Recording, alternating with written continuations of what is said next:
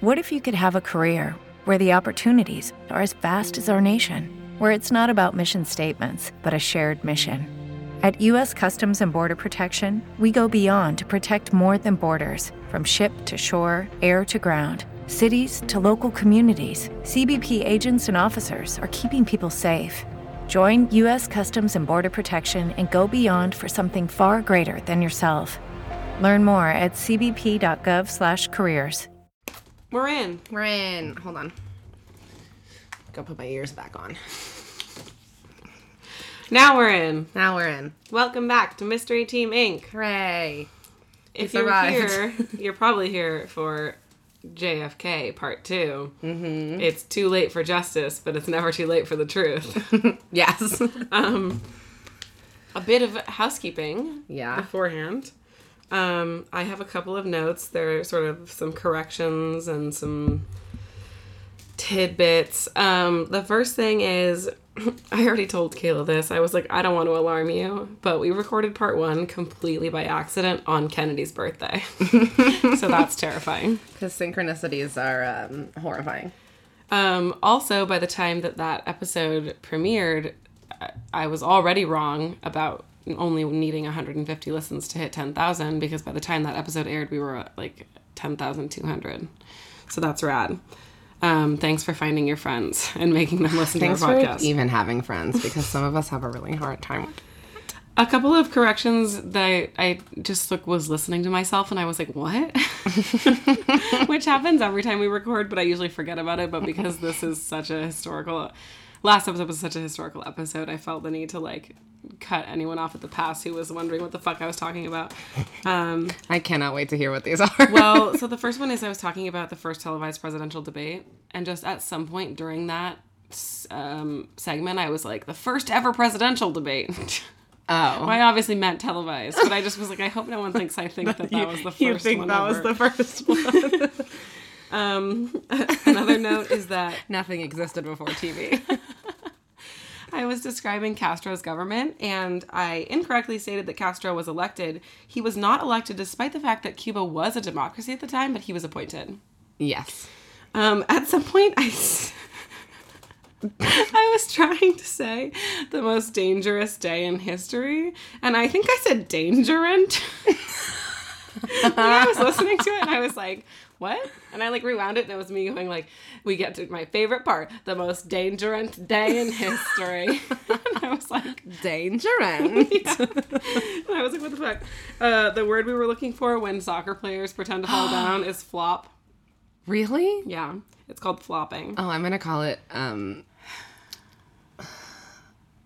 No. Never mind. Okay.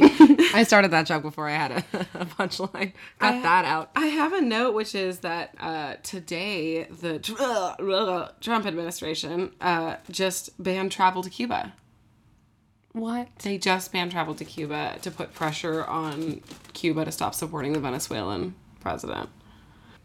So I was describing an incident that happened in the Pacific when John F. Kennedy was in the Navy, where their boat got cleft in twain by a Japanese destroyer. Is that the official term we're using? No, they used stove in two.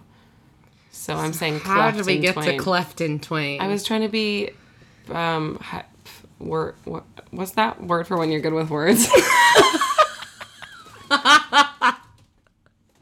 Eloquent. Kill me. So I don't have to do a podcast.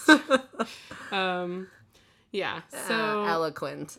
His boat was cleft in twain by a Japanese destroyer, and I eloquently described it, and then I told the story about how one of his crew members, I later found out the crew member was badly burned, that's why he was injured. JFK towed him to shore to a desert island.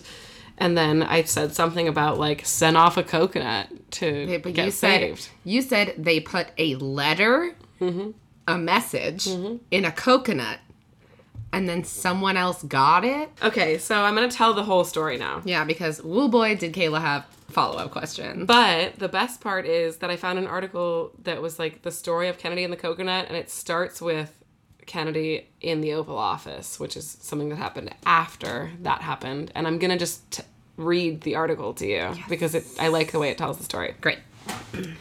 During his presidency, John F. Kennedy decorated his desk with a number of items that carried personal meaning. These included model sailing ships, an ornamented whale tooth, and various naval memorabilia. However, the most unusual and perhaps most significant item was a paperweight made out of an old, battered coconut shell. Stop it. He has it? He has it. Fuck. And there's a picture I can show you. I would love to We'll see post it on the Instagram. A faint handwritten inscription on the shell stated, Naro ISL Commander, Native Nose Posit, he can pilot, 11 alive, need small boat, Kennedy. Oh my God. So, not only did he tow that guy like 3 miles to an island, it was uninhabited. So he was like, I guess we're going to have to swim to that other island over there. And then they swam to another fucking island after being... It was a 2-island expedition, it was. Kennedy persuaded his crew to swim to another island a couple of miles away that hopefully had some vegetation. The men reached the island after several hours of exhausting swimming. Danger end. After several hours of exhausting swimming, their ordeal was worsened by the constant fear of Japanese patrol ships. They also feared military outposts that could have been hidden on the island. When they arrived, they discovered that the island, which was then known as Plum Pudding Island, and today is known as Kennedy Island, was an upgrade in names. Was also uninhabited.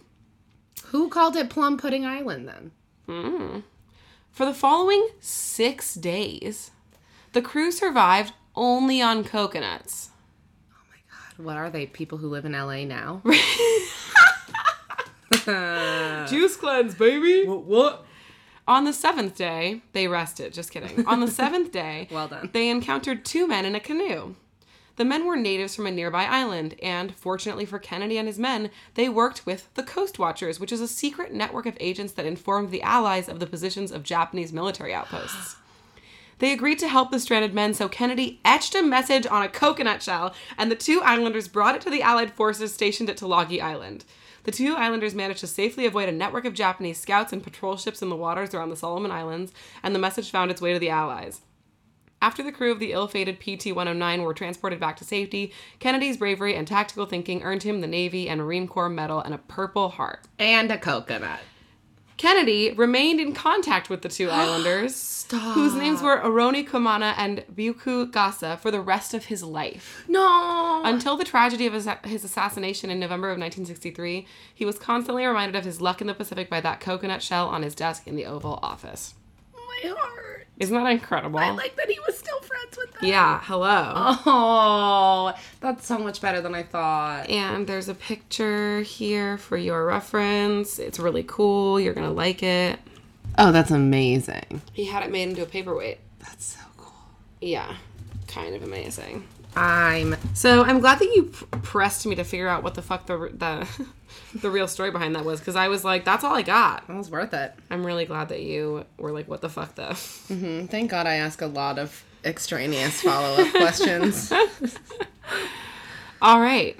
So that was a little prelude, I guess. Yeah. A prologue. Are you ready? I don't even know anymore. Yeah, that's fair. Okay. So, should we tell them what happened? Oh, yeah. I almost forgot. Mm-hmm. Me too. So, I'm going to start this off by telling the story of what happened last week. Yeah. So, last week when we were recording, our original plan was to just go straight through and do both halves at once in one night. So, we recorded Maggie's half. And then we took a break. We took a break, as we do. And then we came back and we started recording my half, and at about 28 minutes, Maggie's computer, which we record on, just froze. It completely froze. And which almost never happens. It has stopped recording before, but it's never frozen to the point that I had to restart it. I've never seen your computer freeze. And so you're like, okay, I guess let's, take another break and see if it, gets its shit together. And it didn't. Yeah. And then we turned it back on, and we looked to see where it, stopped recording, and the software that we record on auto-saves, and so I was like, maybe some of it will, maybe it just missed the last 10 minutes or whatever, but it it completely erased Kayla's entire half, which is strictly about conspiracies. Mm-hmm. And another creepy thing that happened is that we were recording on our phones. We were recording video of us recording, and I went to go send Maggie my coverage of the footage yesterday, and it's gone. Just mysteriously and it's totally disappeared. like it's not in my recently deleted. It's gone. And we know that it recorded it because we watched it back. Mm-hmm. And I'm uncomfortable, and I'm scared that they're gonna hack my car and like drive it into the LA River, which that's very Karen Silkwood. Yeah, it's also there was an episode of Doctor Who about that. Scary. So to the NSA agents that are fucking with us, leave us alone. Stay in your lane. I mean, or just like do something else, because it's kind of a pain in the ass to have to like re-record the first half hour. Delete other things. Delete the numbers of guys I'm not supposed to be texting. Yeah, like, right. Don't delete our recording. Use your powers for good. Anyway, so Kayla's going to tell us what the fuck happened to JFK, I guess. I'm going to tell you the truth, is what I'm going to tell you. The capital T, truth, Okay. TM. So, before I get into the actual conspiracy theories, I'm going to talk a little bit about the aftermath of the assassination, the public response, and also like what it is about what happened that spawned so many conspiracy theories. So, first we're going to start with why the public doesn't fucking trust the Warren report. Mm-hmm.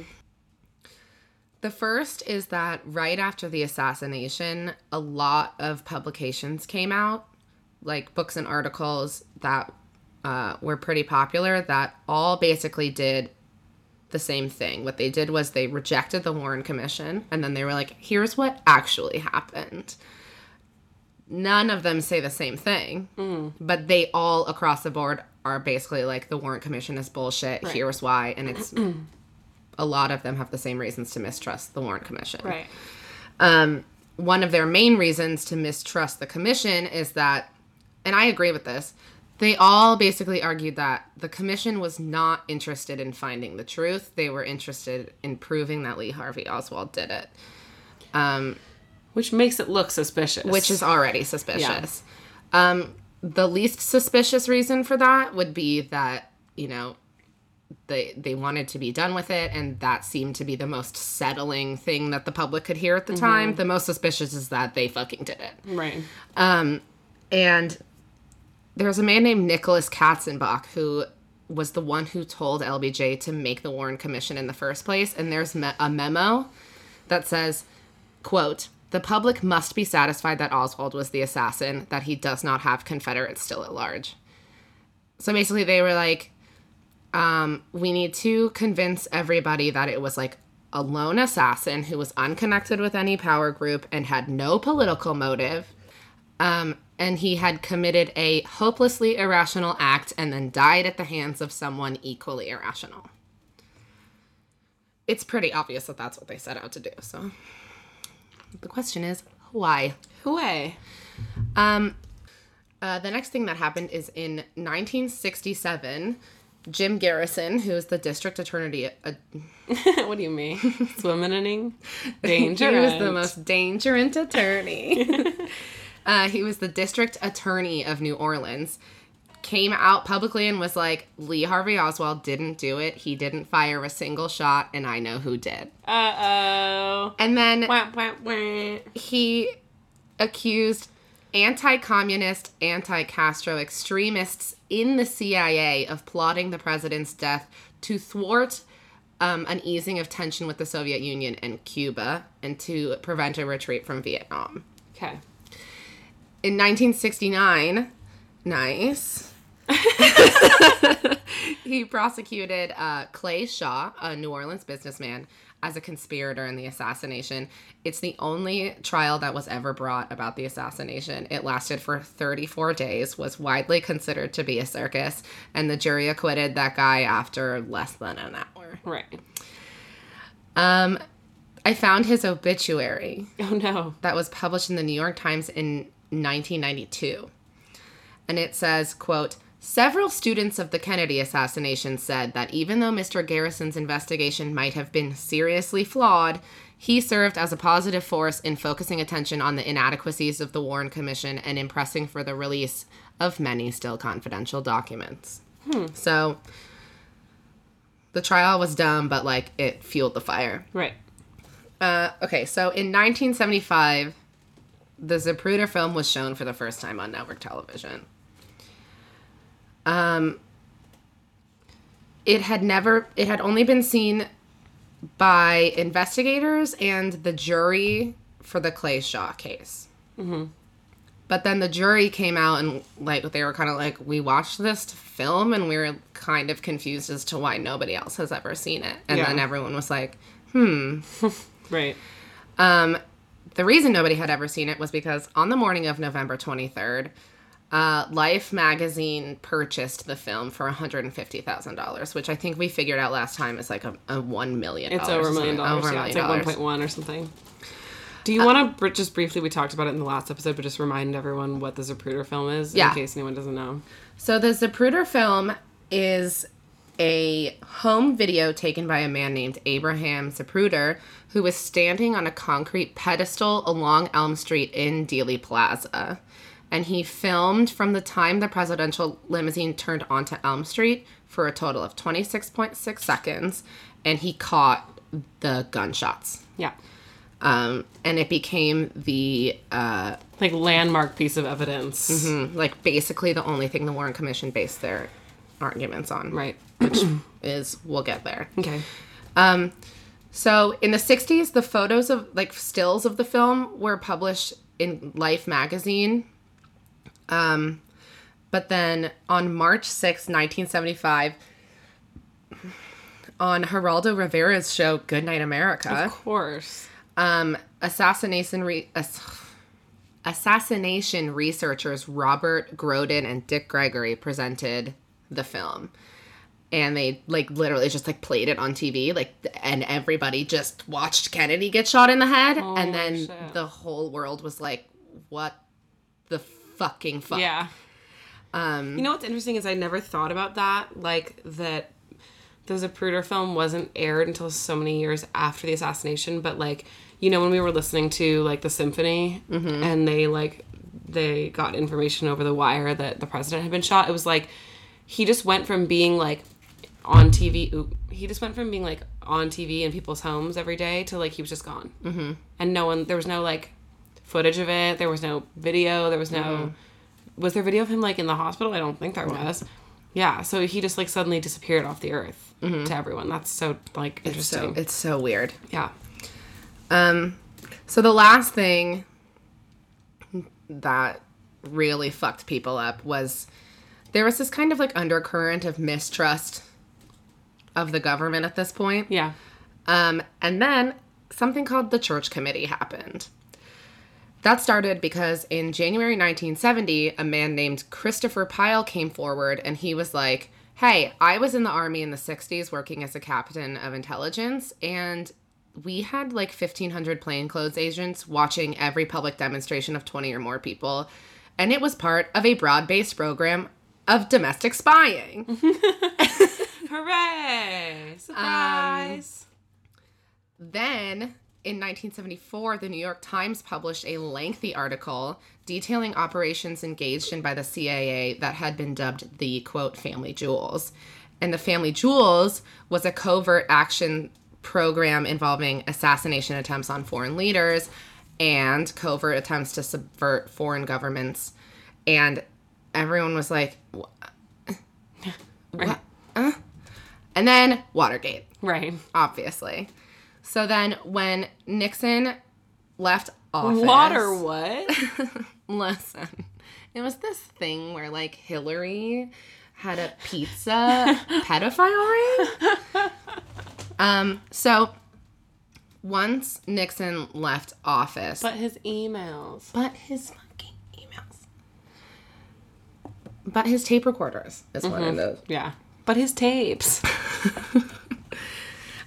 So a reform Congress took over after Nixon left, and they were like, hey, also, y'all can't do this anymore, and we're investigating you. And they formed the Church Committee, and it was chaired by Idaho Senator Frank Church. Mm-hmm. And they investigated. I go to Frank Church every Sunday. How's that working out for you? How's the congregation? May I be frank? Yes. Terrible. I will not be joining you at Frank Church. So they investigated abuses by the CIA, the NSA, the FBI, and the IRS. Their final report was published in April 1976 in 6 books, and here's what they uncovered. Secret, arguably illegal wiretapping, bugging, and harassment of American citizens, including Supreme Court justices, reporters, and government officials, all in the name of collecting intelligence about threats to national security, heavy air quotes. Right. The most notorious case was the wiretapping of Martin Luther King Jr. by the NSA and the FBI under fucking Hoover. Mm-hmm. So they released their report, and everybody was like, that is it. Yeah. We're fucking done. The House of Representatives voted 280 to 65 to establish the House Select Committee on Assassinations in order to reinvestigate the assassinations of John F. Kennedy and Martin Luther King Jr. The House Select Committee on Assassinations concluded that originally they were like, okay, you know what? The Warren Commission fucked up and nobody did a good job, but it was 3 shots and it was Lee Harvey Oswald. And then in the 11th hour, they received what is called a dictabelt recording, which I think you talked about. I did. Mm-hmm. So they received this recording and they were like... I didn't talk about it. I talked about it with you when we recorded your half originally. Okay. So I can pull up my info about it. Yes. Okay. Well, you go ahead and then I'll just fill in the gaps. So they received a dictabelt recording from the day. They decided that recording proved that there were 4 shots fired, not 3. And if 4 shots were fired and not 3, then the amount of time that the shots were fired in necessitates that Lee Harvey Oswald was not the only shooter. Right. So please explain what a dictabelt recording is. Well, I don't actually have info about what the dictabelt what a dictabelt recording is. I just have that info that because there are claims that it's been that audio evidence has been discredited. Yeah. Because Officer H.B. McLean, from whose motorcycle radio the HSCA House Select Committee on Assassinations acoustic experts said that the dictabelt evidence came, has repeatedly stated that he was not yet in Dealey Plaza at the time of the assassination, and he asked the committee, if it was my radio on my motorcycle, why did it not record the revving up at high speed plus my siren when we immediately took off for Parkland Hospital? Yeah. There's also been people who, like, have listened to it and been like, that's an echo. Mm-hmm. Right, sure. But they basically, but that still happened. They still got a recording that threw a wrench into everything. And they still fucking came out and were like, it was 4 shots and it was a conspiracy. Yeah. We don't know what the conspiracy is. And then they were like, it's not the CIA and it's not the FBI and it's not anti-Castro people, but it was a conspiracy. And it's like, well, then who the fuck was it? You know? Illuminati. We'll get there. So they also were basically like, they also said that the CIA and the FBI and the Secret Service all fucked up beyond belief. Sure. Like the CIA hid a lot of information from the Warren Commission. The FBI hid probably most information from the Warren Commission. And then they were like, and the Secret Service did a bad job protecting him. Right. And it's like, well, yeah, he's dead. Yeah. That's fair. So I'm going to fast forward to the year 1991, the most important year, because in Malibu, California, Maggie Mae Stabile was born. Were you born in Malibu proper? I was born at Cedar Sinai over there on the west side. Great. Yeah, the most important year. The most dangerous year. The most dangerous year in history. The year Maggie Mae Stabile was born, and also the year... The year that Nevermind came out? Is that what you're going to say? That's what made it dangerous. No. Oliver Stone released a political thriller called JFK. Yay. It examines the events leading up to the assassination and the alleged cover-up, and it is through the eyes of our best friend, Jim Garrison. Yay. New Orleans District Attorney. Dun dun. So, the movie was basically like LBJ arranged for it to happen, and this is true. And America was like... Based on the events of a true story. They released this movie, and everybody was like, what the fuck? What is going on? Yeah.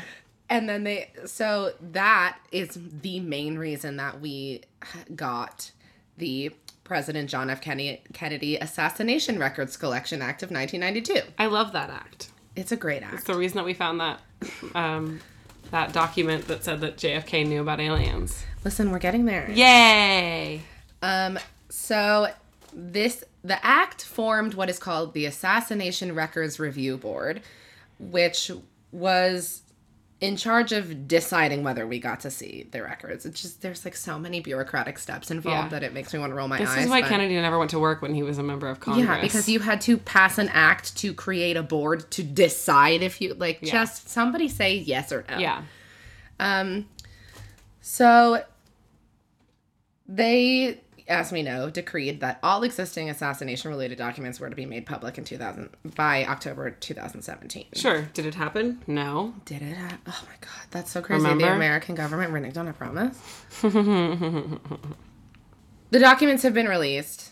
Most of them. Most of them. It's so much to go through that it's like really hard to find anything. Most experts are like, there are no crazy revelations. There are like little things that you see that kind of make you go, oh, that kind of connects to this. But they're so heavily redacted that it's still pretty much useless.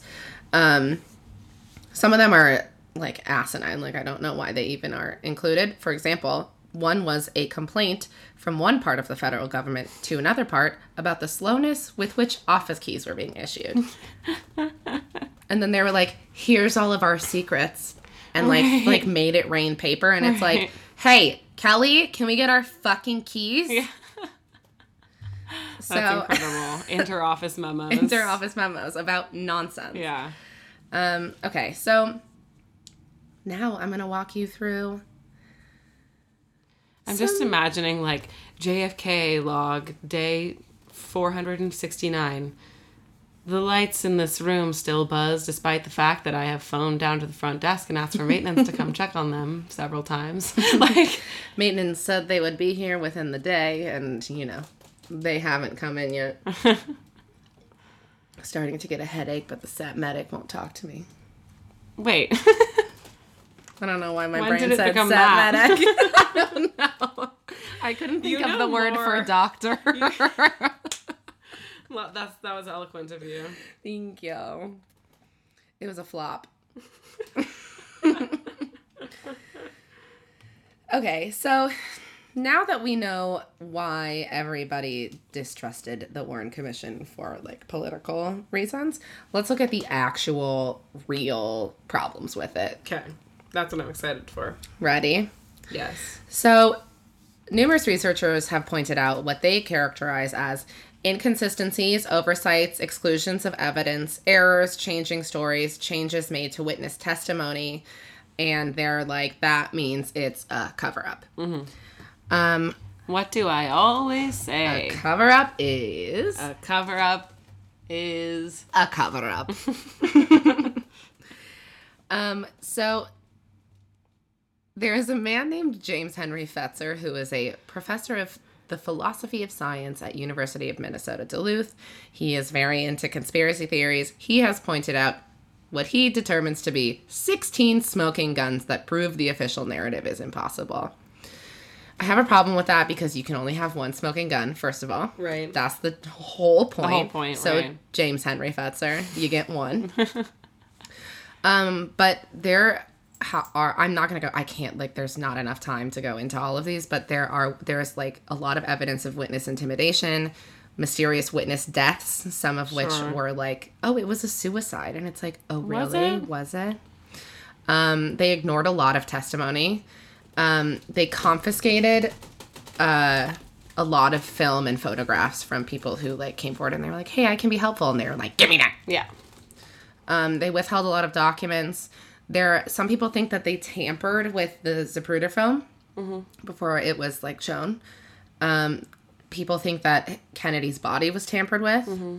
But the main problem that you run into with the Warren Commission, if you're a conspiracy theorist, is the problem of the gunshots.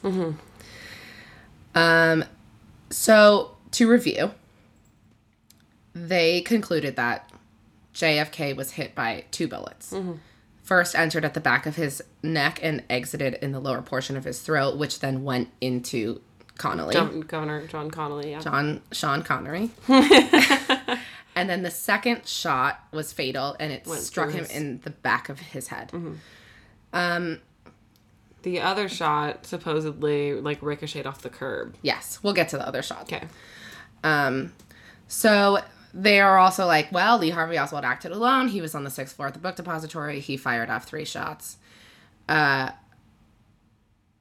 Connolly, his wounds, it entered the right side of his back, went down through his chest, breaking one of his ribs. It exited his chest, went through his right wrist, breaking his radius, and then entered his right thigh. The report then says, quote, although it's not necessary to any findings of the commission to determine which shot hit Governor Connolly, there's very persuasive evidence from the experts to indicate that the same bullet that pierced the president's throat also caused Governor Connolly's wounds, which is the widely known single bullet theory. They're wrong. Okay. It is necessary Yeah. to figure out if it was the same fucking bullet. Because without the single bullet theory, their conclusion that he acted alone just, like, doesn't stand. Okay. At all. So, the Zapruder film and every reconstruction prove that... I'm going to say seem to prove, because I don't know who to believe anymore. Yeah. But they seem to prove that Kennedy and Connolly were wounded within 1.6 seconds of each other. It takes 2.3 seconds to reload and fire that rifle. Which means that it was impossible for the rifle to have been fired twice in those 1.6 seconds in which Kennedy and Connolly were both wounded. Which means that either one bullet hit both of them or someone else fired one of those shots. Very quickly, I have to mention 2 other home videos because they're going to come into play. There's one that was made by a postal worker named Art Bell, who was standing on the opposite side of Dealey Plaza from Zapruder. And then there's one by Orville Nix, who was standing near Art Bell, and his movie catches the fatal shot. So we have the fatal shot from 2 directions, and then Art Bell was not doing a good job. Okay. Okay, so Wow, what a fucking day to just not be on your game. I know. That sucks. Yeah. There are a couple other home videos that I can't remember if I include them because I wrote these 22 pages a couple weeks ago. But if they come into play, I'll tell you about them. I have a quick question about the gun because I didn't do any research about it. So it's like a single, like, chamber. Or, like, what's the capacity? It's you shoot, can load, like, 2... reload, shoot, reload, shoot, reload. Right, but how many... So it can only contain 1 bullet in the chamber at any given time? That's dumb. No, I know. Why wouldn't you use literally any other gun that you don't have to reload? But I don't remember what it's called, and I don't know anything about guns, and I don't like talking about guns, but I know that it is a shoot, reload, shoot, reload, shoot, reload. Okay, so I'm going to walk you through, this is a section that I like to call, let's look at the gunshots, except that. Okay.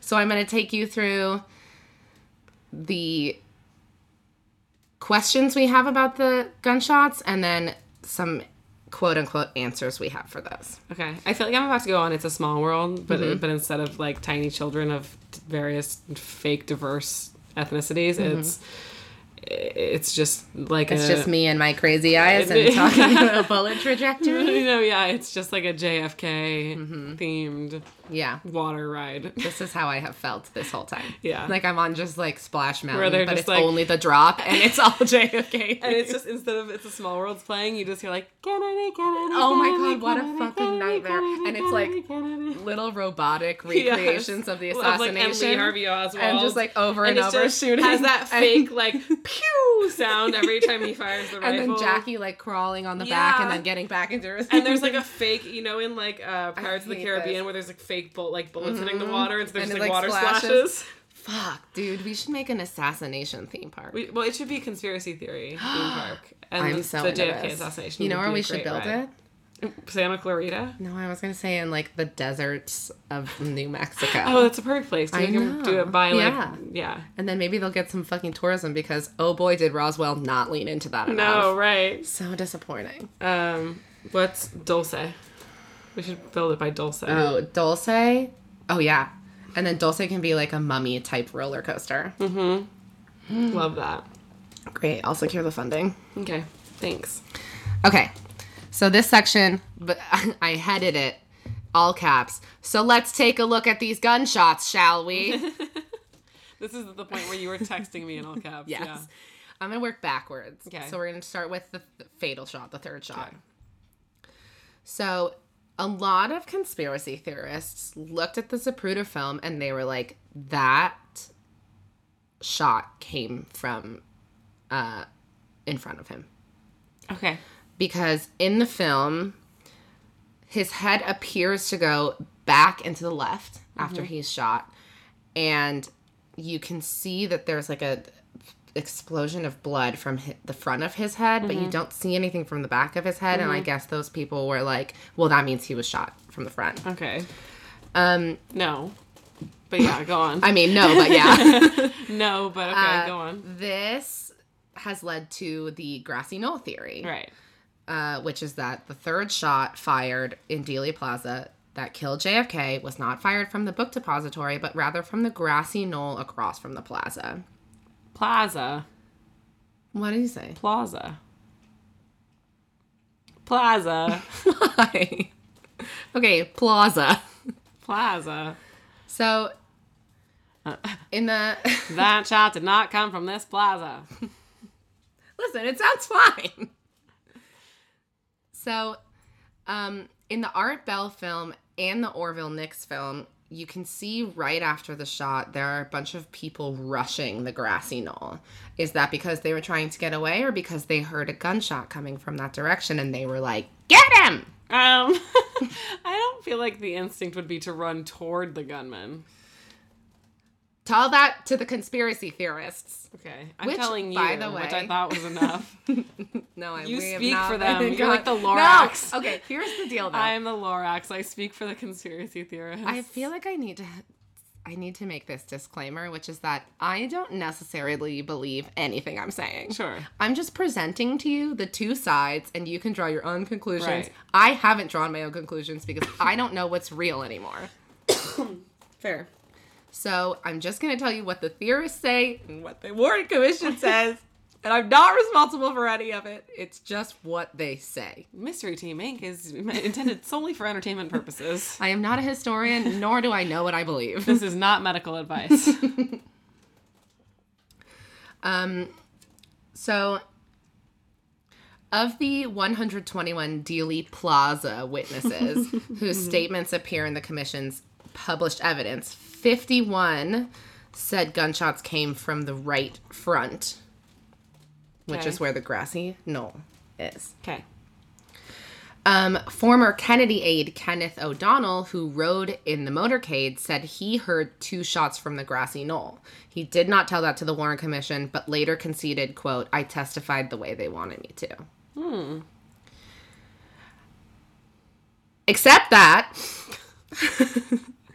While those 2 films show people rushing the knoll, if you look, also rushing the knoll is something. Yeah. I don't know what it is, but it's something. I think it's like an 1800s novel, like a novella. It's like maybe it's like The Wind in the Willows or something. rushing the knoll. It's the sequel. Yeah. But if you look at those two films, some people will be like, well, there's a guy up in that corner over there. But it's the 60s. Right. And, like, film is not clear enough to determine whether or not that's a person. Right. But it seems pretty clear on the knoll before the shooting. So, also, experts say that the spray of blood from Kennedy's head is indicating an exit wound. It exploded out. That's which is, what I would... Exactly. Yeah. In one of the many documentaries I watched, a ballistics expert named Larry examined the... What's his last name? Sturtevant. Oh my god, I used to take that stuff, but it gave me diarrhea, so I stopped. Sturtevant made me feel like a fucking zombie. It totally zapped my creative instincts. I just love that you just were like, this guy named Larry. Like, you're presenting him as a ballistics expert. Like, he's supposed to be knowledgeable, but you were just, like, called him Larry. That was the whole point. Yeah. So he examined the possible trajectory from the grassy knoll. Now I know that you really, like, don't know what you believe anymore because you're like, so it's pretty clear in the footage, but a guy named Larry says... No, Larry's on this side of the information. Don't worry. He says that any bullet shot from behind the fence on the grassy knoll would have exited Kennedy's head on the left side and either hit Jackie or the car, and neither of those things happened. I don't know if we can trust what Larry is saying. Wasn't Jackie to Kennedy's right? No, she was on his left. Oh. Yeah. Okay, I get it. Yes. Here's the problem. I don't know what to believe because everything that I've watched or read has a clear agenda. Like, it's either to prove that this conspiracy is right or to prove that the conspiracy is wrong or to prove that the Warren Commission was... And it's just like, I don't trust any of you motherfuckers because I don't know who's telling you to do this. It's Big Pharma. It's gotta be Big Pharma, Stradaman. right? It's Johnson & Johnson. Yeah. Killed my aunt, killed my belief in humanity. Yeah. So, that's the fatal shot. The main player is the magic bullet.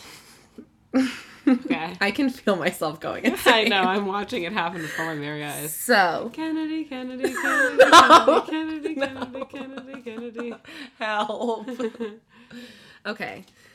So, the main player is the second shot, the magic bullet. In the Zapruder film, the impact of that shot is actually blocked by a road sign. And then when the car emerges from behind the road sign, as you said, Kennedy is like holding his hands to his neck.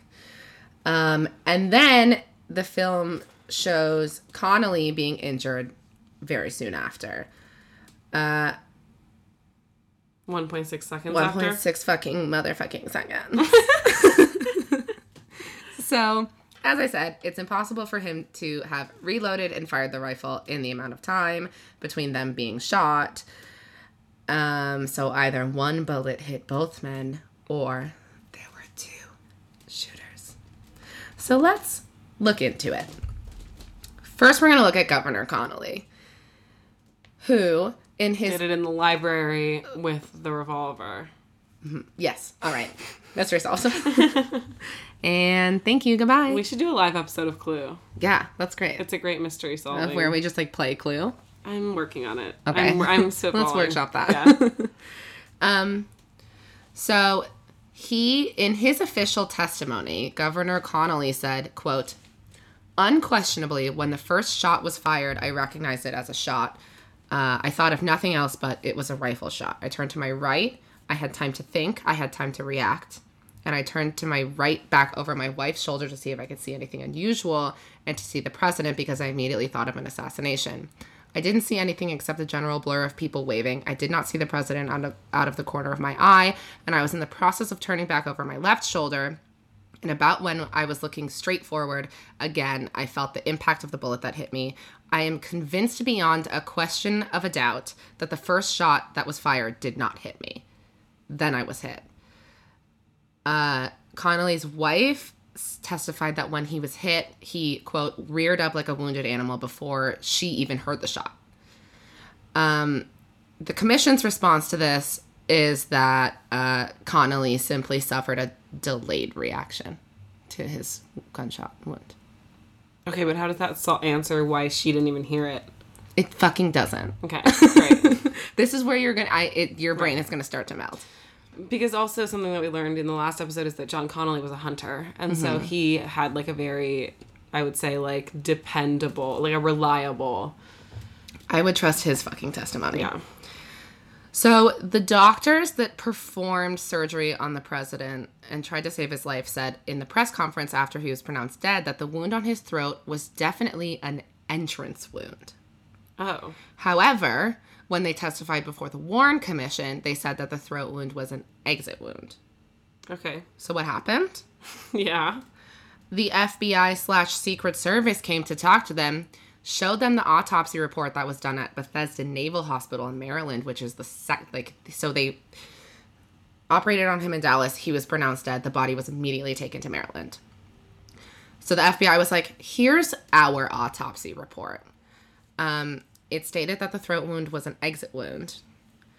When the body was brought to have the autopsy performed, the neck wound had been cut into to make a tracheostomy. So that means that the people who did the autopsy never even saw the bullet wound. Mm-hmm. The autopsy says that the back wound was, quote, presumably of entry, and that the throat wound was, quote, presumably of exit. And that's where the Warren Commission based their whole conclusion. And the FBI was like, this is our autopsy report. You got anything to say about it? Right. And the doctors were like, nope. I know I'm getting ahead of myself, but, like, where were the bullets? You're getting ahead of yourself. Don't fucking worry. I know it's going to be a whole thing. Don't worry. Okay. So, a lot of the evidence of conspiracy about the president's wounds comes from a man named Dr. Charles Crenshaw, to whom the official Warren report makes several references. And then two doctors named Charles Baxter and Robert McClellan told the Warren Commission that Dr. Crenshaw, they were like, he was in the emergency room. He was there. So they were like, he was in the emergency room. He's all over the Warren Commission, the Warren report. He then released a book asserting that there was a conspiracy to cover up the fact that the president was shot from the front, not the back. Okay. He, like, released a whole fucking book about it. Right. Except that in 1992, two pathologists who performed the autopsy and 4 of 5 of the doctors who attended to the president in Dallas came forward to affirm their findings. Okay, got it. Yeah. They were like, the pathologists were like, yeah, we were, like, confused by the neck wound because they cut through it. Right. And then the Dallas doctors criticized Dr. Crenshaw, saying that he did not participate in the effort in any meaningful way, and that none of them even recalled seeing him there. I can't believe that 4 out of 5 dentists agree that JFK was killed by the CIA. I know. Yeah, so they were like, he wasn't even there. She doesn't even go here. But the Warren, like, I think, you know, like, he's in the fucking Warren. So it's... Right. It's neither here nor there. It's neither here. None of this is anywhere. Yeah. Okay, so let's take a look at the autopsy report. Okay. We never talked about the third shot. We're not there yet. Oh this is God. still the single bullet. Oh, why? There's Maggie. I literally haven't even talked to you about the magic bullet yet. This is like the preceding shit to the magic bullet. So good, because we're at 1 hour in. Are we really? Yeah. Fuck. It's okay. A lot of it can be cut out. Okay. Okay, so the autopsy report. The death certificate says that the president was shot at the 3rd thoracic vertebra, and that is confirmed by the body chart done during the autopsy. That coincides with the hole made by the bullet in Kennedy's jacket. Mm-hmm. However, in the sketch presented in testimony to the Warren Commission, the bullet wound is 6 inches higher where the neck meets the shoulder. So what happened? Mm-hmm. In his testimony before the Warren Commission, the doctor who wrote the autopsy report said that right when he had finished writing the report, He saw on TV that Oswald had been killed. He then publicly stated, I burned my first one and wrote a new one. We will talk about why. What? Conspiracy theorists think Ancient JFK astronauts think that because everybody knew that if the bullet entered Kennedy's back lower down, it doesn't make sense that the bullet would then exit above the entrance wound through his neck and then go back down into Connolly.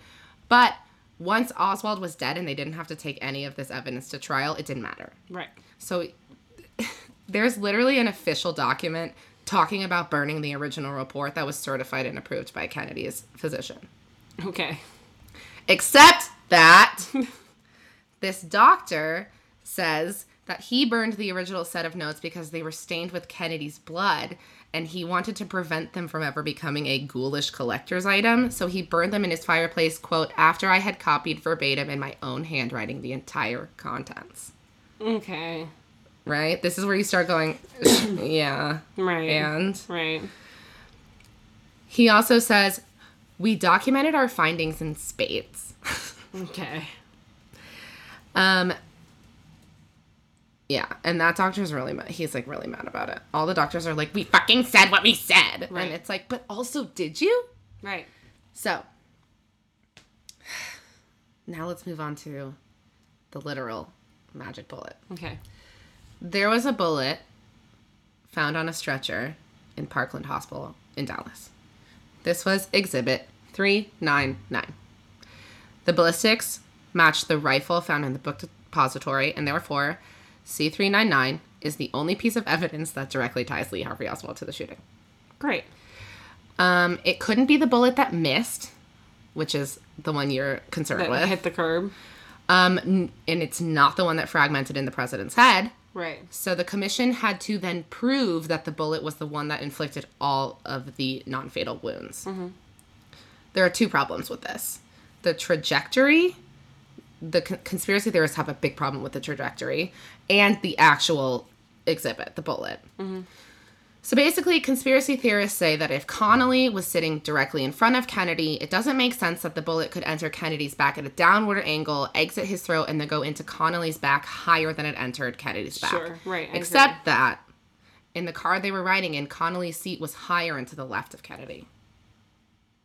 Higher? Yeah. It was like the seats. Then it would make less sense. The seats were at, no, because if he's higher, they're saying it can't have gone. Okay, I'll be Kennedy. Okay. You be John Connolly. So, it can't have gone from, like, here down to... Oh, no, That's what I'm saying. Kennedy had to be higher. Does it make sense that Connolly would be Kennedy higher? was higher. That's what what I'm it saying. is. Sorry. My brain is mush. No, you're good. Kennedy was higher. Connolly was... And to the left. Kennedy was higher and to the left. Right. That's what it is. So... A bunch of, like, recreations have used the exact same model car with the same seat. The 1961 Lincoln convertible? Absolutely. With the same seat stuff happening. Mm-hmm. And I watched a documentary, which I don't know if I trust because I don't know what their fucking motives were. Sure. But they did this really interesting thing where instead of just, like, trying to fire a bullet in the direction, they had a guy standing in the window, and they put a laser on his gun. Right. So they, like, showed that it literally takes the trajectory right. posited by the Warren Commission. And we're not talking about the trajectory anymore. We're done. Okay. I'm not wasting anybody's time on that because you're all fucking stupid. Stop it. The bullet itself was examined by a man named Robert Frazier, who was the ballistics examiner at the FBI lab. He testified that the bullet was almost in perfect condition, except for being, like, a little flattened on one side of its butt. Okay. I don't know what that part of a bullet is called because I don't want to learn about guns. Right. He says that if the bullet had struck coarse cloth or leather, he would have expected to find microscopic, like, striations on it. And there's nothing. Okay. That's on the nose. An issue, yeah. It's an issue. Across the board... All of the commission's medical experts agreed that C399 couldn't have been the bullet that caused all of the wounds. And the Warren Commission was like, shut up. Sure. It was planted. We don't fucking know. Okay. In April 1964, the commission convened a panel of ballistic experts to perform tests to see if it was possible for the bullet to cause so much damage and still remain in near perfect condition. They fired into the chests of like dead goats, and also into the wrists of human cadavers. Ew. So gross. The bullets that were fired into the goats that broke a rib showed deformity. Mm-hmm. The bullets that went through the wrists showed significant deformity. And in this one of the documentaries I watched, they like put them all up together, and it's insane. Tell. The nose of the bullets that shattered the wrist bone is just like smushed in completely. Mm-hmm. I wrote, and yet the near perfect C399 went through a rib and a wrist and was almost perfect for ? All caps, nah. Yeah. Right. They interviewed the man who was in charge of the experiment. And this documentary is from like the 90s. And he was like, I am 100% sure that exhibit C399 is not the bullet that went through Kennedy and Connolly. Right. Yeah. Also, the bullet that struck both of them left fragments in them, and there's nothing missing on 399. Yeah. More grains of metal were recovered in Connolly's wrists alone than could have possibly. The bullet lost 1% of its full weight.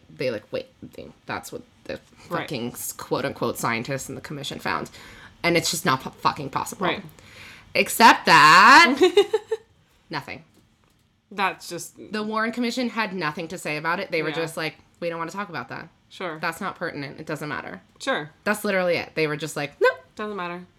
You said what? Sorry, bye. I don't buy that. I don't buy it. Yeah, that part bothers me a lot. So basically, the Warren Commission was like, everybody can suck her fucking dicks. This is the bullet that caused all the wounds. There was a single bullet. It was a lone gunman. And everyone was like, okay. Right. So, now let's talk about the shot that missed. Okay. If the Warren Commission is correct and one shot hit both men and the second shot hit just Kennedy, then where the fuck did the first shot go? Right. Into James Tagg's cheek, partially. Let's see. Let's talk about it. Okay.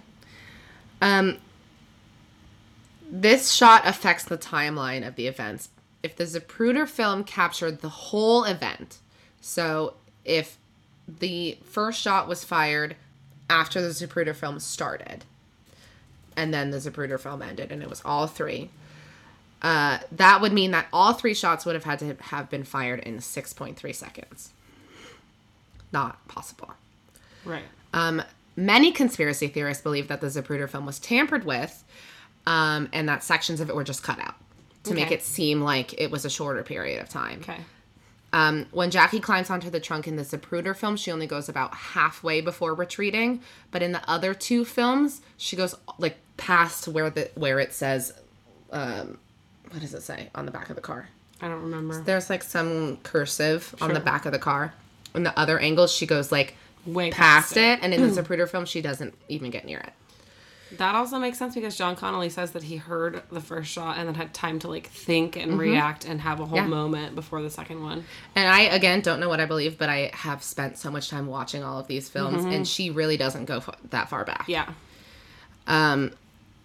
There's also a cut in the Zapruder film between the motorcycles coming around the corner and then the limo coming around the corner. Like, that just doesn't match up. So, there were also 3 bullet casings found in the hiding spot. 2 were right next to each other, directly underneath the window, and 1 was just like off away. Yeah. Why? Except that. So the laser documentary. Okay. Do you know? Yes. The one that used the laser to recreate the shooting. The guy was like, he stopped filming because film was expensive and he wanted to wait till the president was in view. So take that as you Okay. know. He talks to 2 witnesses who were 100% sure that all 3 shots came from the book depository. They both also say the shots were like, bam, bam, bam. And then they go and, like, recreate it with bullets. And when they have the guy, he, like, stands up and shoots and then reloads and then goes down to his knee and shoots twice. And the bullets fucking land in exactly the same spot. It's really bizarre. That's creepy. They compared another poorly taken home video that was shot from the 4th floor of the book depository, looking down at the car, and then they also took the video footage of the original recreation done by the Secret Service. And both of those videos show that the car passes under a traffic light. I watched an entire documentary specifically only about that one fucking traffic light once. Fuck this fucking traffic light. It was like an hour-long documentary just about that traffic light. Let's crack the second beer. Let's crack this beer. So, wait, it wasn't the laser one, though, was it? I don't remember, but it was definitely, like, on the History Channel, and it was definitely, like, an Ancient Aliens conspiracy theory. Oh, documentary. Okay, I think this might have been the same documentary. Like, it was, like, a History Channel documentary that wasn't really about history. It was like... Did they recreate it? Is it possible? Yeah, I think we watched the same light? Probably. But I watched it, like, years ago. I don't remember it. I just remember that fucking traffic light. Well, Larry is in that one. Oh, Larry. So, in the home video that the woman took from the 4th floor, she stops recording right after the car passes the traffic light. She also says... she stopped recording right after she heard the first shot. Okay. I know. I know. So, in both videos, you can see a hole in the traffic light as the car passes under the, like, arm. So the crew of this documentary think that the first shot, the shot that missed, hit the traffic, the actual light, ricocheted, hit the curb, and then hit James Tate. Yes.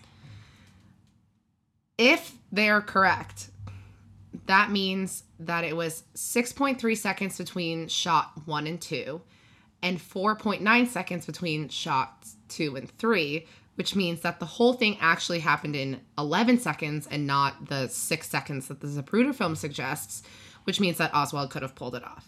Okay, right. Now, we do not know if this documentary is correct. We don't know what their fucking motive was. Except that. It's the only answer I've found for the first shot problem where... That makes sense. That allows for Lee Harvey Oswald to have done all 3. Right. If these people aren't right, if the single bullet theory isn't right, then that means that Lee Harvey Oswald didn't act alone. Okay. If Lee Harvey Oswald didn't act alone, who helped him? So, overall, conspiracy theorists have accused 42 groups, 82 assassins, and 214 people by name of being involved in the assassination. Is that name Larry? My conclusion, I mean, I don't want to spoil it, but, like... It was Larry. My conclusion is that it was Larry. So, we're just going to dive in. Okay. As always, I'm going to go from black text, white background, major network, exploratory documentary level conspiracy theories, and I will work my way down to the... depths of the internet. To the yellow text, red background, 1-hour YouTube video with graphics and poor quality voiceover conspiracies. So, most of the conspiracy thought surrounding the assassination is basically some combination of the Venn diagram crossovers of the mafia, the CIA, the FBI, and anti-Castro people. Most of the theories are like some combo of those groups. So, let's start with the mafia. So, Joseph Kennedy, JFK's father, got into bootlegging during Prohibition. And while he was bootlegging, he accidentally got into mob territory in Chicago. Sure.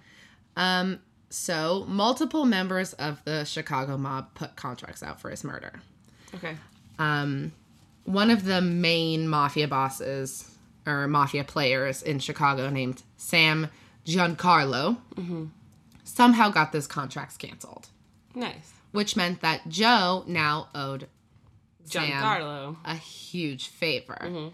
So, when JFK started running for president, Joe was like, if you guys get my son elected, the White House is yours. Okay. And they did. Illinois is the state that flipped the election for Kennedy. Chicago is the city that flipped Illinois.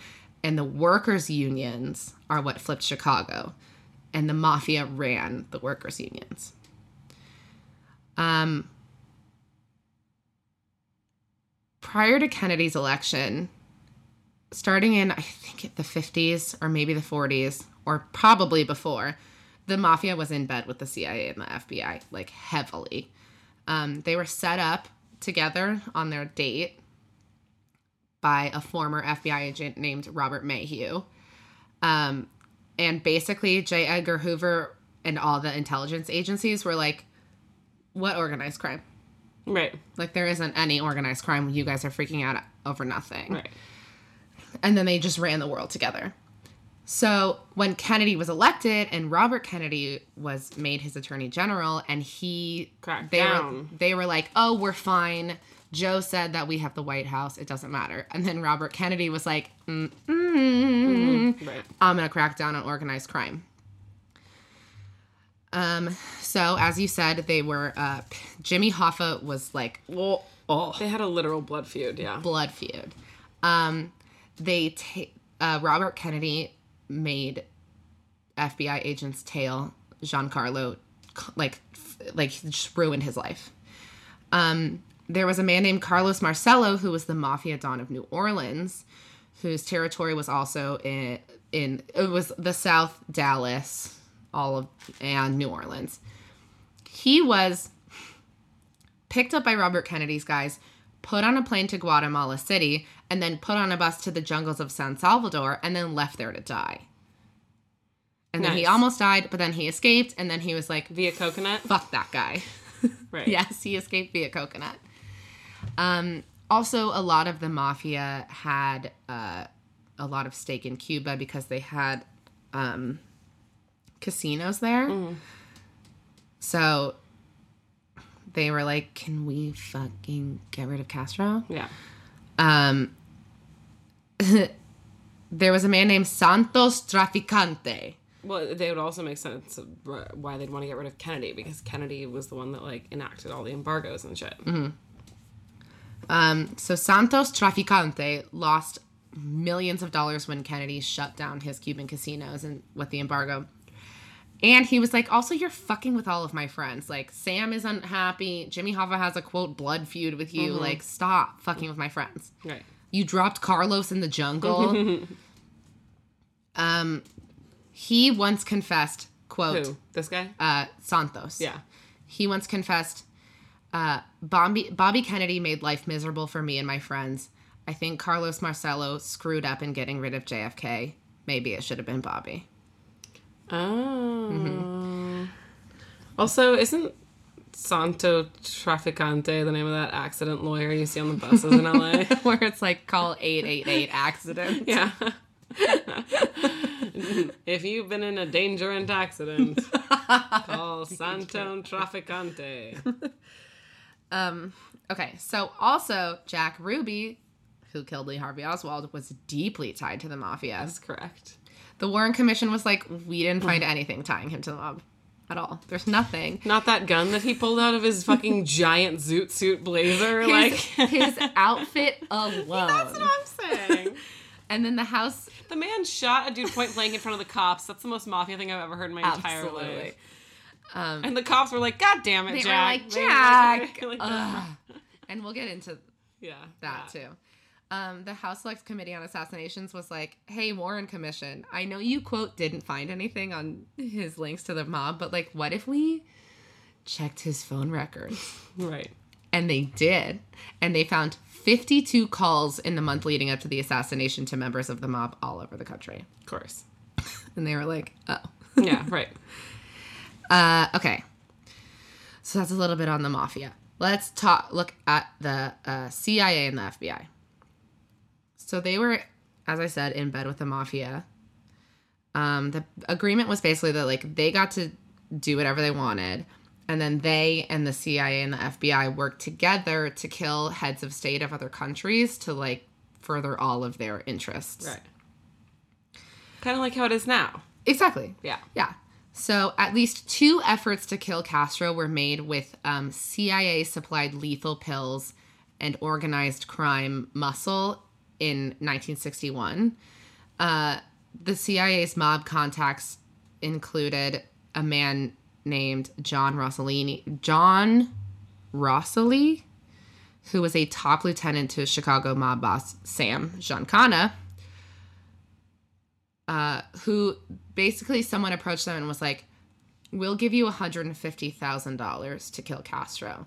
And they didn't say they were from like $1 million back then. Exactly. And they weren't like, we're from the CIA, but they both came forward later and were like, it was the CIA. Yeah. And then they go, "We'll do it for free." That's classic. So then, after Bay of Pigs, as you said, JFK, like, took all the power away from the CIA. He fired Allen Dulles, who was the director, took all covert military actions away from them, and then put them under control of Joint Chiefs of Staff. Right. And then was like, don't even fucking touch Cuba. He just stripped everyone of their, like, all the CIA, Everything. everyone of their power. Yeah. Allen Dulles was on the Warren Commission. That motherfucker. Mm-hmm. And the Warren Commission was like, the CIA had nothing to do with it. Yeah, of course. Also, there is evidence is not the word I would use, but, like, I think this episode should be called Evidence is not the word I would use. That's absolutely what it's going to be called. But there are reasons to maybe believe, if you've been reading about this shit for 2 weeks, that Lee Harvey Oswald worked for the CIA. Okay. First, his trip to Russia is a little questionable. He, like, defected and then came back and they didn't give him that hard of a time about it. Mm-hmm. Was it because he was there on a CIA mission to stop the Paris peace talks?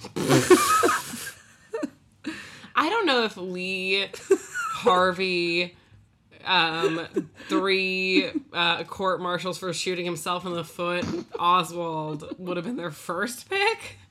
I don't know if he's, like, first draft pick on that one. He seems like more of a bench player.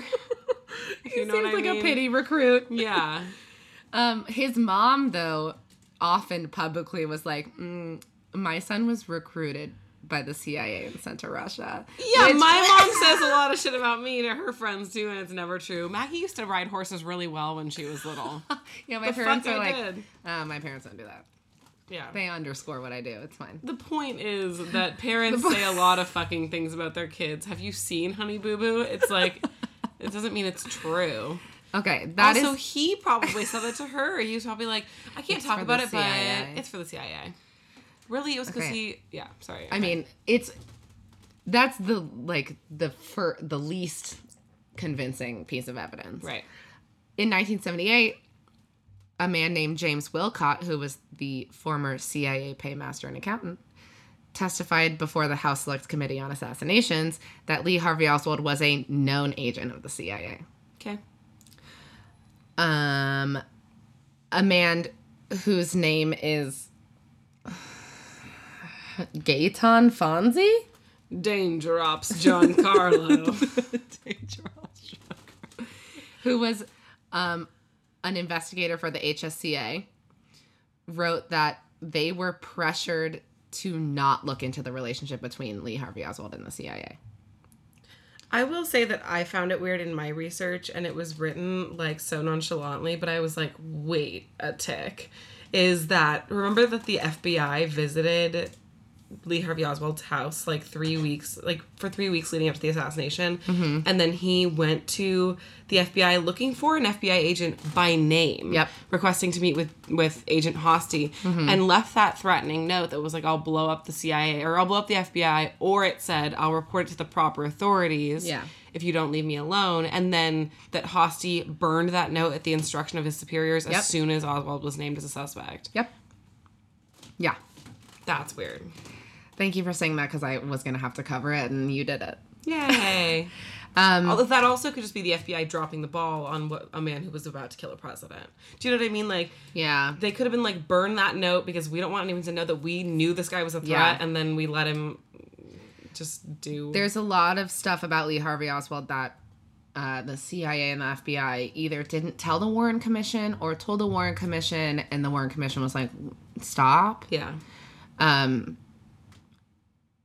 So, there was a 3-page letter from CIA Director John McCone to Secret Service Chief James Rowley, in which McCone acknowledges Oswald worked for the CIA and was in Russia for that purpose and not as a defector. It discussed how this information should be withheld from the Warren Commission. Alan Dulles' advice to other members of the commission was that CIA operatives consider it their patriotic duty to lie under oath if necessary to protect, quote, company secrets. Oh. And Alan Dulles knows because he was the fucking director. Right. So, this takes us to a woman named Judith Very Baker. That's a really good name. It's great. She's great. She's a little kooky, but I love her. So Judith claims that in 1963, while she was living in New Orleans, she had an affair with Lee Harvey Oswald, whom she met because they were both part of a plot centered in New Orleans to produce a bioweapon for the purpose of killing Castro. This totally tracks. It also explains why he kept trying to get down to fucking Cuba all the time. Yeah, exactly. Yeah. She says they both got cover jobs at the Riley Coffee Company while they were carrying on an affair and trying to produce a cocktail to administer to Castro. The cocktail would include both a virus designed to knock out Castro's immune system and cancer cells that would infect him and cause his death, which seems unnecessarily long-term. Sure. Judith says that Oswald's trip to Mexico City, which you mentioned, was for the purpose of delivering the cocktail to an agent who would see to it that it got into Cuba and was administered to Castro. Right.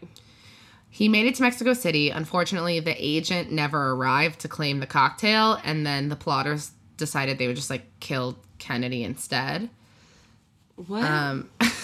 This is what Judith says. But why is that a good substitute for killing Castro? Did you question that when you were reading about it? Yeah, it's because it's like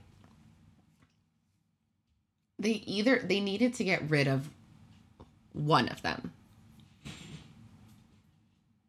Because the relationship between the two was fucking everything up.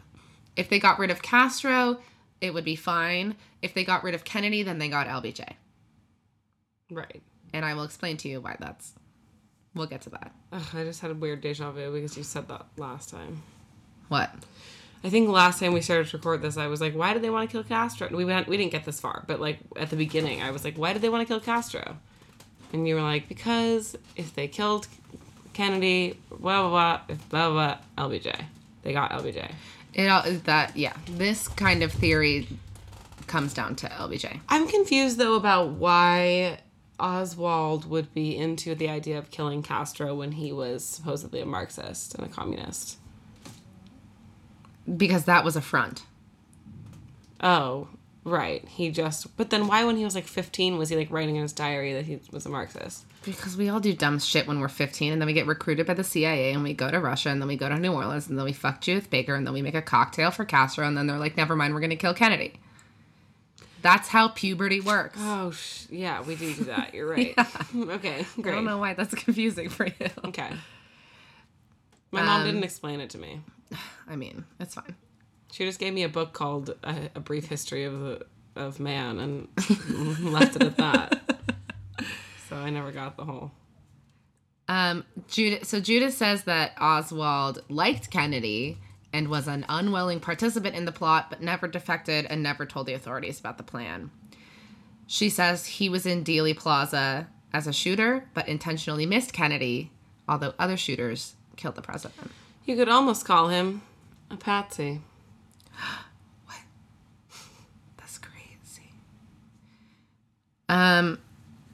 So you talked about the Mexico City trip where he visited the Soviet embassy. Yeah, and he spoke they with were the like, consul. no. And then he said he left them, then he later said, if they'd let me into the fucking embassy, then we could have finished what we started. So there he spoke to a man named Valery Vladimirovich Kostikov, who was not only the head of the consul, but also an identified KGB officer where he served in Department 13, which was a unit responsible for sabotage and assassination. A man named Richard Schweiker, who was a senator and a member of the U.S. Senate Select Committee on Intelligence, remarked that, quote, everywhere you look with Oswald, there are fingerprints of intelligence. And that if he had to do it over again, he would have investigated the Kennedy assassination by probing his ties to the CIA. So, Kennedy backed off Castro, took power away from the CIA, pissed off the FBI, the CIA, and the Mafia, pissed off the Cuban exiles who came to the United States to escape Castro, who thought that Kennedy was going to do something about it. A lot of those Cuban exiles were working with the CIA in combination with the Mafia to try to go kill fucking Castro. And then they, of course, blamed Kennedy when Bay of Pigs failed. So, I think the main question is, did the CIA and the Mafia come together to have Kennedy assassinated and then engage in a massive cover-up? Right. Yeah, that's the question. Yes, is the answer. Okay. Just kidding. I don't fucking know. Okay. So, now I'm going to walk you through the LBJ did it theory. And this goes back to, like, the beginnings of his political career. When he ran for Senate in Texas, he won off of a rigged election. Sure. He was very close friends with this man named Edward Clark, who basically ran Texas. He was called the, quote, secret boss of Texas. And he just he was like, had his fingers in everything and nobody really knew what he did, but like he controlled all of the government of Texas. He was like the Roger Stone of... He was the Roger Stone of Texas, exactly. There's a man named Barr McClellan who worked at the Edward Clark's law firm that he had. He was hired in 1966, and one night he was hanging out with one of the partners, and they were, like, drinking and being white men in the 60s. And the guy was like, Clark arranged the assassination of Kennedy because LBJ had to get rid of him. So. A lot of people getting drunk and saying a lot of things. A lot of white men getting drunk. So by 1961, his shady past was catching up to him, LBJ's. And there was a man named Henry Marshall who was, like, kind of investigating some shady funding going on for LBJ. And then LBJ just had him fucking killed. Like, he went to Edward Clark and he was like, this man's being a problem. And Edward Clark was like, don't fucking worry about it. Classic Lyndon. Lyndon. Come on, Lyndon. Local officials ruled it a suicide, even though he had been shot 5 times with a bolt-action rifle and had enough carbon monoxide in his lungs to knock him out. But fucking Edward Clark ran the police and all of the local government, so it didn't matter. Yeah. And then, late summer of 1963, the Senate opened an investigation into a man named Bobby Baker, who was the secretary to the Senate majority and also LBJ's closest associate in Washington. He was also engaged in a ton of shady dealings. A lot of it had to do with oil magnates. So Robert Kennedy was after Bobby Baker because it would have revealed a lot of shady shit on LBJ's part because they were all in bed together with Edward Clark and doing shady dealings. And Robert Kennedy had it out for LBJ. So it was just this, like, creepy group of, like, middle-aged white rich men in Texas who saw what JFK was doing and they were like, oh, absolutely not. He wanted to pull out of Vietnam, which was not fun for the military-industrial complex men. Mm-hmm. He was also going to cut the oil depletion allowance, which would have cost them billions of dollars. There was a man named Clint Murchison, which is the worst fucking name I've ever heard. Ew. He was an oil magnate who, like, was all, fucking around with Edward Clark and Bobby Baker and all those people. And Clint Murchison. That's so much. But I will say that they call all the people in Texas who were interviewed for documentaries call it Murchison. It's like Natchitoches. It's like Natchitoches. It's awful. He controlled LBJ, basically. And then there was a man named... I wrote D-H space B-I-R. I don't know what that means, but it's a person. That's his name, D.H. Burr. It's like D.B. But B-I-R? That could be a name. Okay, well, D.H. Burr, who owned the book depository. Google it. D.H. Burr. Yeah, and Texas School Book Depository. I also was listening to myself last episode and I kept saying Texas School Book Depository instead of Texas School Book Depository. Like, I don't know why. No, that's how I read it. I keep putting the emphasis on the wrong syllable. Oh, it's D.H. Bird. That's what I guessed. Yes. Okay, so D.H. Bird, who owned the School Book Depository, mm-hmm. He also founded this thing called the Civil Air Patrol, which is like a young men's army thing that Lee Harvey Oswald was a part of. Oh. Yeah. So at what age? After he worked at the depository? Before. What? Mm-hmm. That's creepy and weird. Yeah, creepy and weird. Also, what does this group do if it's a civil air... Civil Air Patrol. I think it's like post Boy Scouts, pre-Army. Right, but what do you do if you can't fly planes? How do you patrol the air? You just shoot up. Oh, copy. That actually makes a lot of sense. I'm getting it now. Yeah.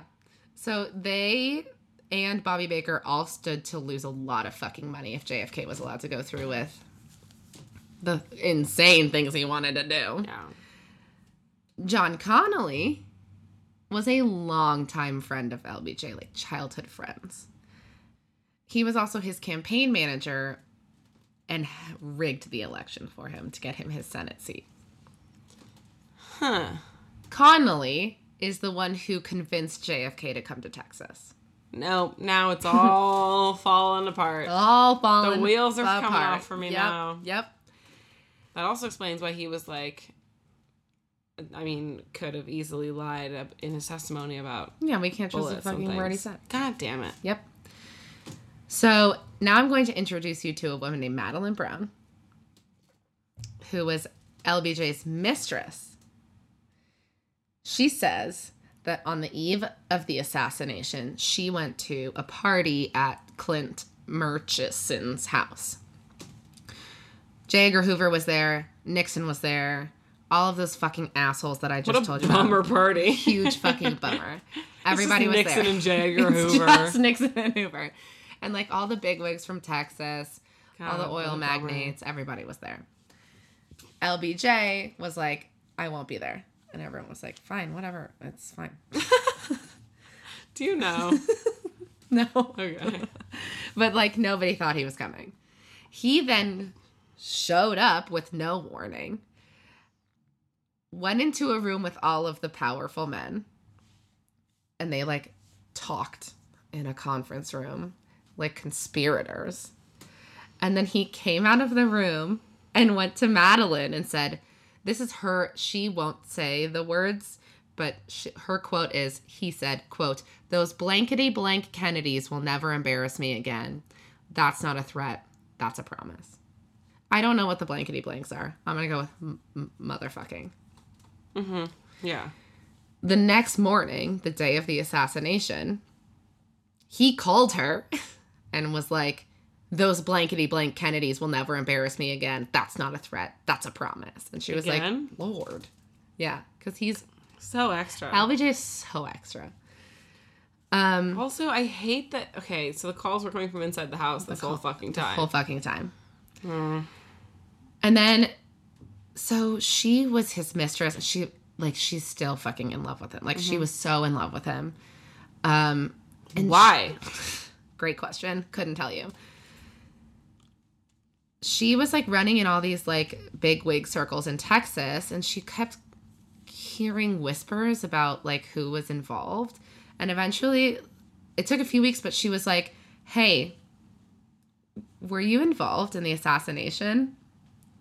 And she says he flew into a rage and, like, threw stuff and punched the wall like insecure men do.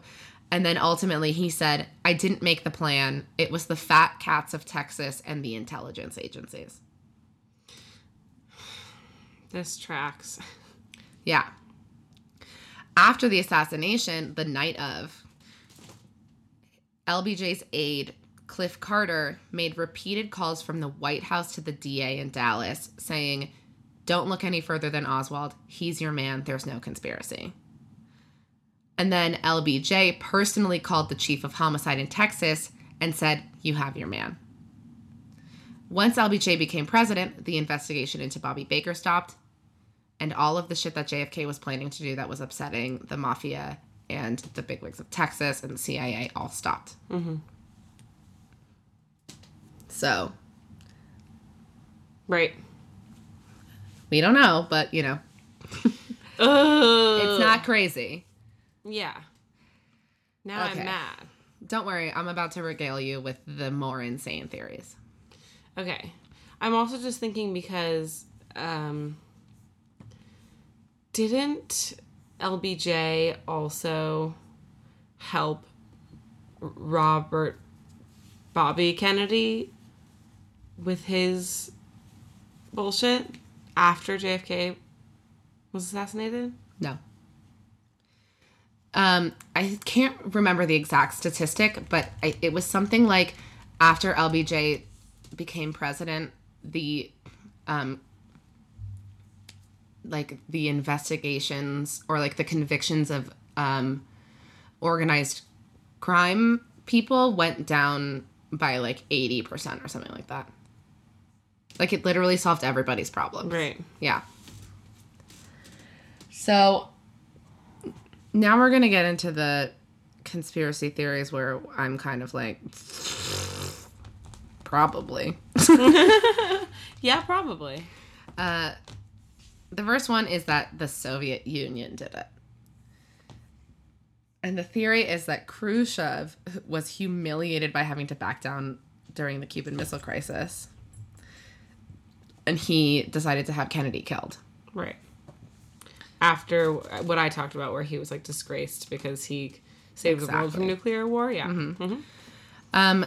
So there was this little drama that I found out about that I love, which is that there was a man named Yuri Nosenko who came forward and he was like, I was in the KGB. I defected. I'm here to give you information. We looked at Oswald and then we were like, fuck that guy. We're not working with him. He's insane. The CIA's Soviet Union division was like, no. He's not a defector. He's a plant. And that is because... okay. And then that is because an earlier defector who was named Anatoly Golitsyn had predicted that the KGB would send someone after him to try to discredit him. And everyone in the CIA was like, oh, Nosenko is definitely the defector, the quote-unquote defector come to discredit our guy, because our guy says that the KGB has a mole in the CIA, and Nosenko was like, there's no mole. And then another alleged defector who was controlled by the FBI, whose code name was Fedora, was like, Nosenko is correct. Like, he has good good information. He knows what he's talking about. So Fedora was like, Nosenko is correct. He was a lieutenant colonel of the KGB. He fled to the USA. And then Nosenko, like, failed a bunch of polygraph tests and was like, just kidding. I'm not a lieutenant. I was a captain in the KGB. Sorry. And the FBI was like, oh, fuck. So if Fedora is saying he was a lieutenant and he just confessed that he's actually a captain, that means that, like, our Fedora guy is not legit. And it turns out both of them were fucking double agents acting against the United States. And then the CIA and the FBI were like, oops. And then never did anything about it. Okay. So we don't, like, and they never investigated, so we don't know, like, if they got Oswald on their side, and then they sent Nosenko to say that they didn't, and then they sent Fedora to agree with Nosenko, and then the other guy was like, no, they're wrong. Like, nobody ever even looked into it. So we don't fucking know if the Soviet Union did it. We have no idea. The next one is the Umbrella Man theory. Ouch. So the Umbrella Man is a name given to a figure who appears in the Zapruder film and other home movies near the freeway sign on Dealey Plaza. As the limousine approaches, the man opens up an umbrella high above his head, spins the umbrella clockwise, and then sat down on the sidewalk before walking toward the school book depository. Okay. So conspiracy theory. Well, I think that Q gave him an umbrella that just, like, spits bullets out the... It's stupider. Oh, no. The two main schools of thought are that he was acting as a signaler, and he was, like, opening his umbrella to signal go ahead, and then raising it to say, like, shoot again. Why do we need a man on the ground to signal anybody when they could clearly see from their vantage point whether or not... You have identified the main problem with that theory. Okay. The other theory is that the umbrella was used to fire a dart with a paralyzing agent at Kennedy to immobilize him to make him a sitting duck for an assassination. I quit. You can't quit now. There's worse stuff coming. No. But then in 1978, a man named Louis Stephen Witt came forward and was like, oh, that was me. And he was like, he said he still has the umbrella. He didn't know he had been the subject of controversy. He was like, I brought it to heckle him because of the family connection to Neville Chamberlain. That's hilarious. Because Chamberlain's trademark fashion accessory was a fucking umbrella. Right. And he was like, well, I brought it to And me. I discussed how Joe was, like, best friends with Neville Chamberlain, and then the British got all mad at him. Yeah. Yeah. That's hilarious. Yeah. And you and I are gonna. That is what's the gonna happen. trajectory our life's gonna take. He said he testified before the House Select Committee of Assassinations, and he said, quote, I think if the Guinness Book of World Records had a category for people who were at the wrong place at the wrong time doing the wrong thing, I would be number one in that position without even a close runner-up. Which I fucking love. Yeah, and they examined the umbrella. There's no, like, dart holes in it. Although I do feel like Kennedy might have been a close runner-up on that one.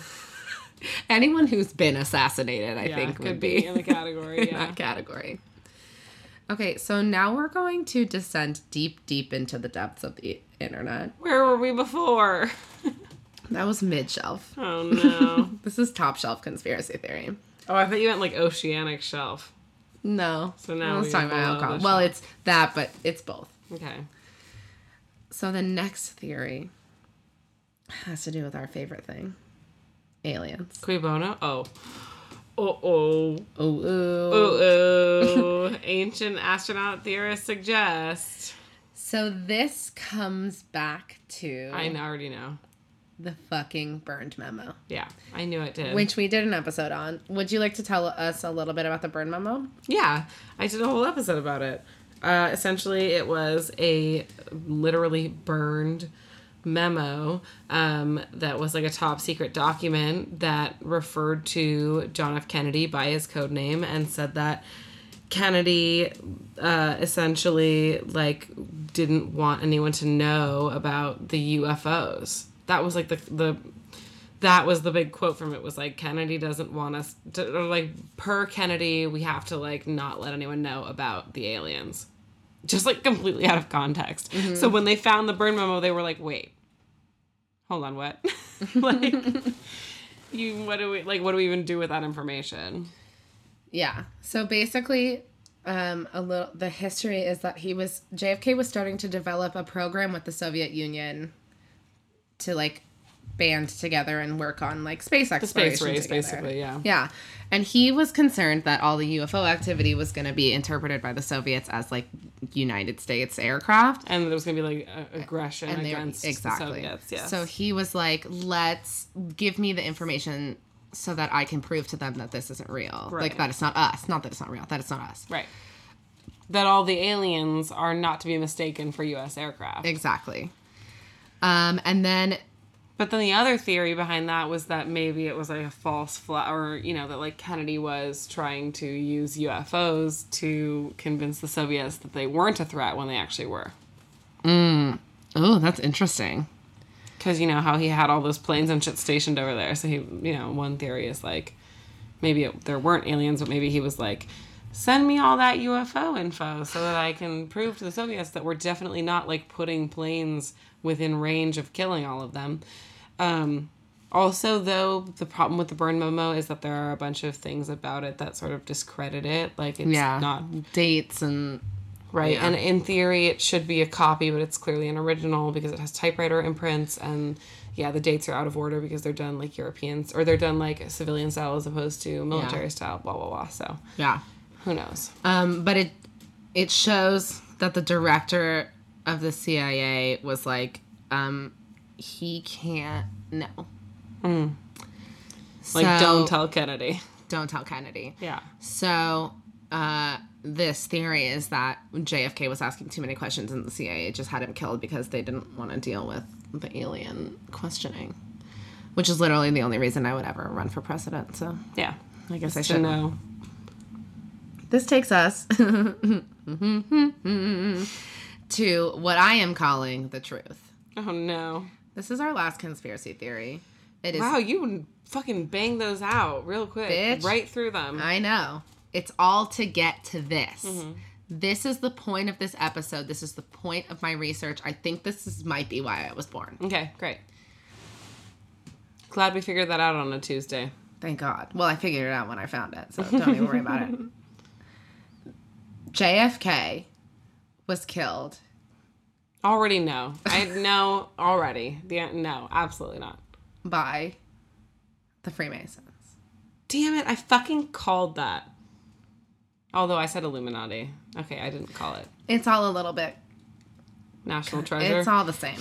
It's the Illuminati / the Shadow Government / the New World Order / the Freemasons all working together. But using Masonic sorcery. Well, thanks for tuning in. No. I am going to tell you the truth. Thanks, and bye. you are going to listen to me. Buckle the buck up because I'm going to tell you the truth. Now, full disclaimer. This website that I got the truth from Did you have to pay to subscribe to it? No. It is yellow background, red font. So it's communist. It's yeah, oh my God. My mind. So, they describe how the Shadow Government and the New World Order used Masonic sorcery to kill JFK to complete a ritual. No reptilians involved in this. No. You ready? Mm-hmm. You ready to have the truth fucking shoved down your throat? Mm-hmm. Okay, so. The Masonic betrayal of the common man. I've been here for 2 hours. Involves archetypes of fertility and death symbolism, seemingly motivated to bring out syncretism in opposing principles in order to green Israel, rebuild the Temple of Solomon, and establish a one-world government. Do you know what syncretism is? No, but of all the words you just said, I'm really surprised that that's the one. That's the one I didn't know. Syncretism is the amalgamation or attempted amalgamation of different religions, cultures, or schools of thought. So basically they're like, one world, one religion. We're going to agree in Israel, build the Temple of Solomon, and establish a one world government. Copy. All of what I'm about to say to you is a direct quote from the website. There was no way I Kennedy, could... Kennedy, Kennedy, Kennedy, Kennedy, Kennedy, Kennedy. Maybe we'll put that underneath this whole thing. Okay. It is by way of Masonic sorcery that the union of opposing principles is supposed to be brought about. The criminals who stage managed Dallas, who we've already talked about, in the killing of Kennedy have controlled the American people's will in exchange for a sleep without nightmares. These are their stories. Dun, dun. Okay. Also, if you play the Kennedy, Kennedy, Kennedy song backwards, it says that sentence. Have you ever tried? No, because I don't want to get caught up in shit that I'm not ready for yet. So, the, quote, science of names word wizardry forms only one segment of the science of symbolism used by the Masons.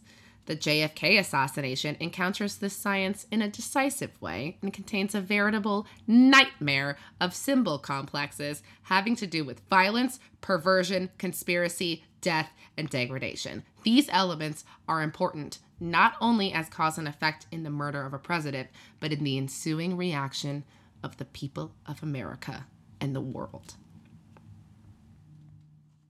Ready? Yeah. The fertility and death symbolism in the killing of the king rite, which is part of the greeting ritualism that has to do with JFK, has been suppressed because examination of it must necessarily link it to Freemasonry and its mysticism, as well as to the political influence it exerts. I think LBJ did it. Just fucking wait.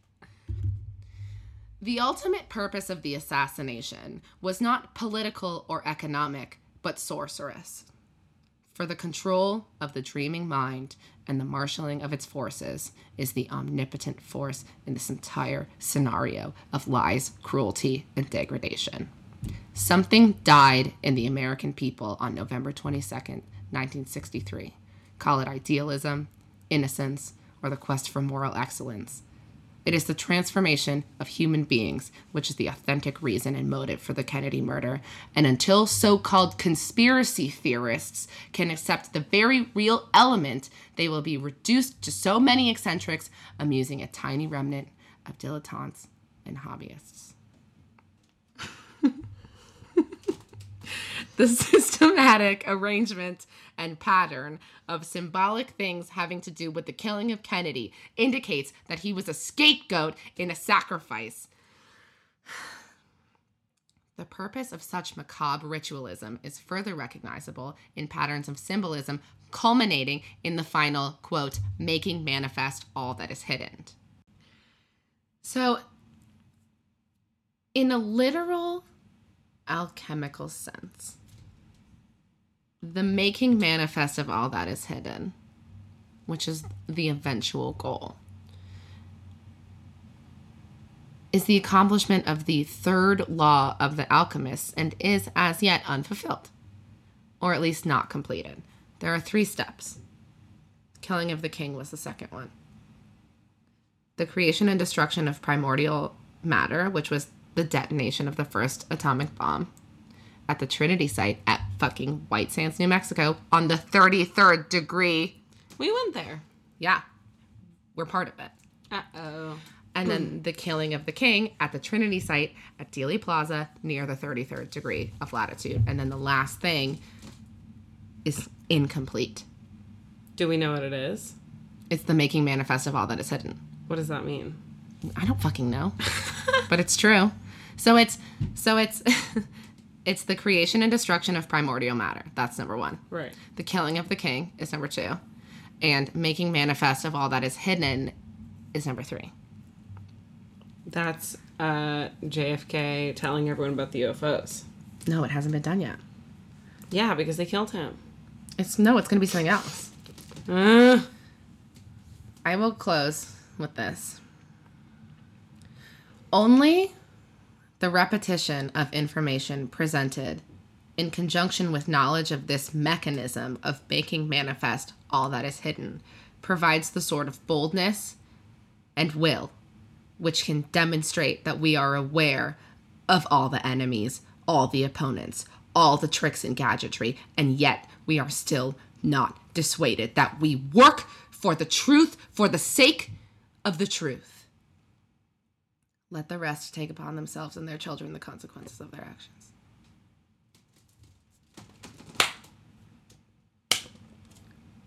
Thank you. And that's the truth. Took 2 hours, but now you know the truth. Wow. The Kennedy assassination was the killing of the king. Okay.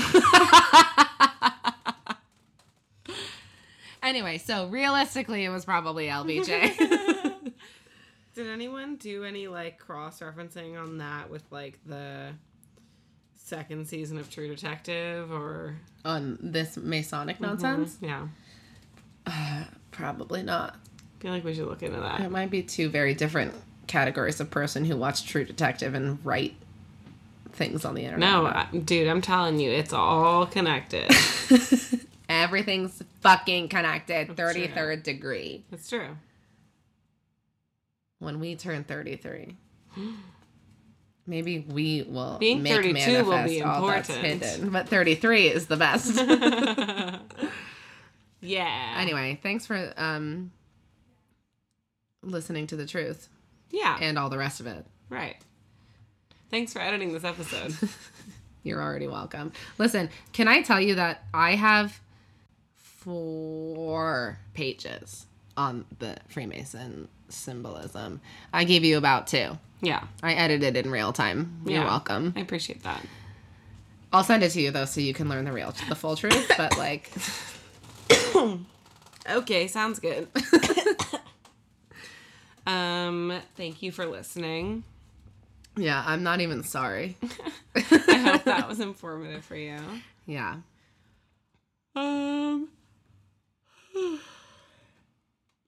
Follow us on all the things. My brain is so dead. My brain melted. My brain melted. Follow us on all the things. Follow us, email us, leave us a review, get a shirt. Mm-hmm. Don't tell people that you know the truth because it could become dangerous for you. Yeah, if the NSA is listening, don't shut us down just because we expose the truth. I'm not sorry, but I'm a little scared. This is only the 24th episode, which is important, but not because the as 24th important. degree. Yeah, exactly. Listen, remind me on the 33rd episode to tell you that I'm a Freemason. Okay, will do. All right, well, then we'll just leave off on that note. Yeah, I mean, thanks for fuckling the buck up. Yeah. Stay in your lane. And this time, I think I can probably say, we do know. Smooches. Smooches. Okay, good night. Good night.